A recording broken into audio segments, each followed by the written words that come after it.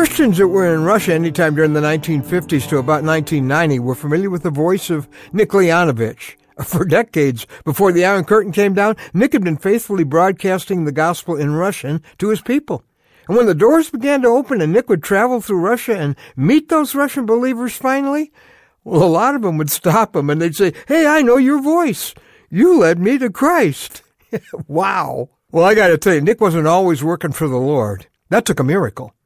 He was living as a teenager in Passaic, New Jersey, and his older brother Alex was pioneering Christian broadcasts in Russian for a company and a ministry in Ecuador.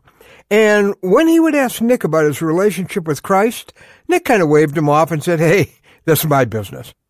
It was an August day in 1945 when older brother Alex was driving to the radio station in Ecuador, and he heard the breaking news.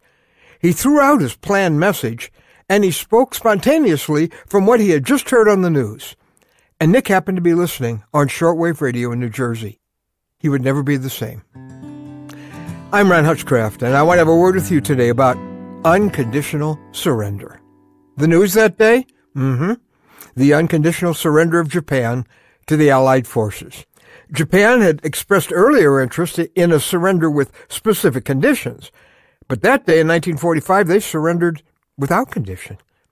Alex Leonovich spoke on the subject, unconditional surrender to Jesus Christ.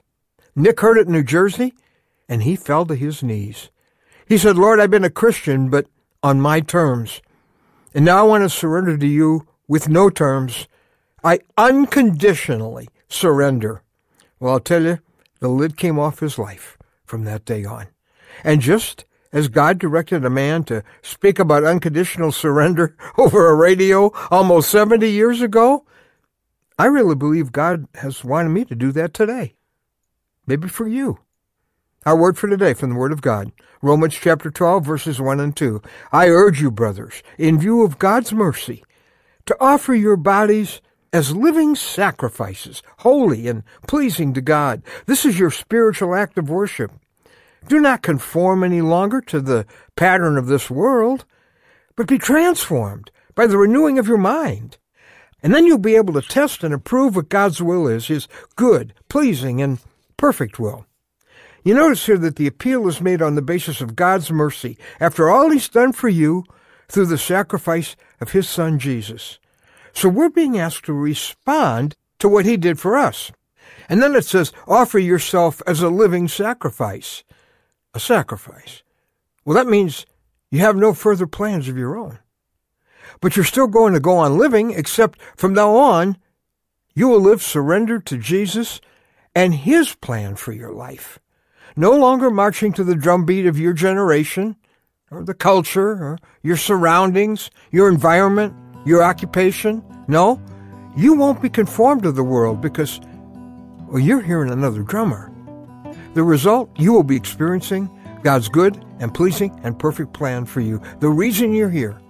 See, conditional surrender, which is what most of us would like to do, hands Jesus a contract for Him to sign with your conditions. Unconditional surrender gives Jesus a blank piece of paper, which you've already signed, and then He fills it in. Have you ever done that? That's how you get His best. That's when He's truly your Lord. The world was changed by an unconditional surrender, and the world will always remember that day. One man's life was changed by an unconditional surrender, and he would always remember that day. And maybe that day is today for you. The day you win the battle because you unconditionally surrender to the Savior who unconditionally surrendered His life to rescue you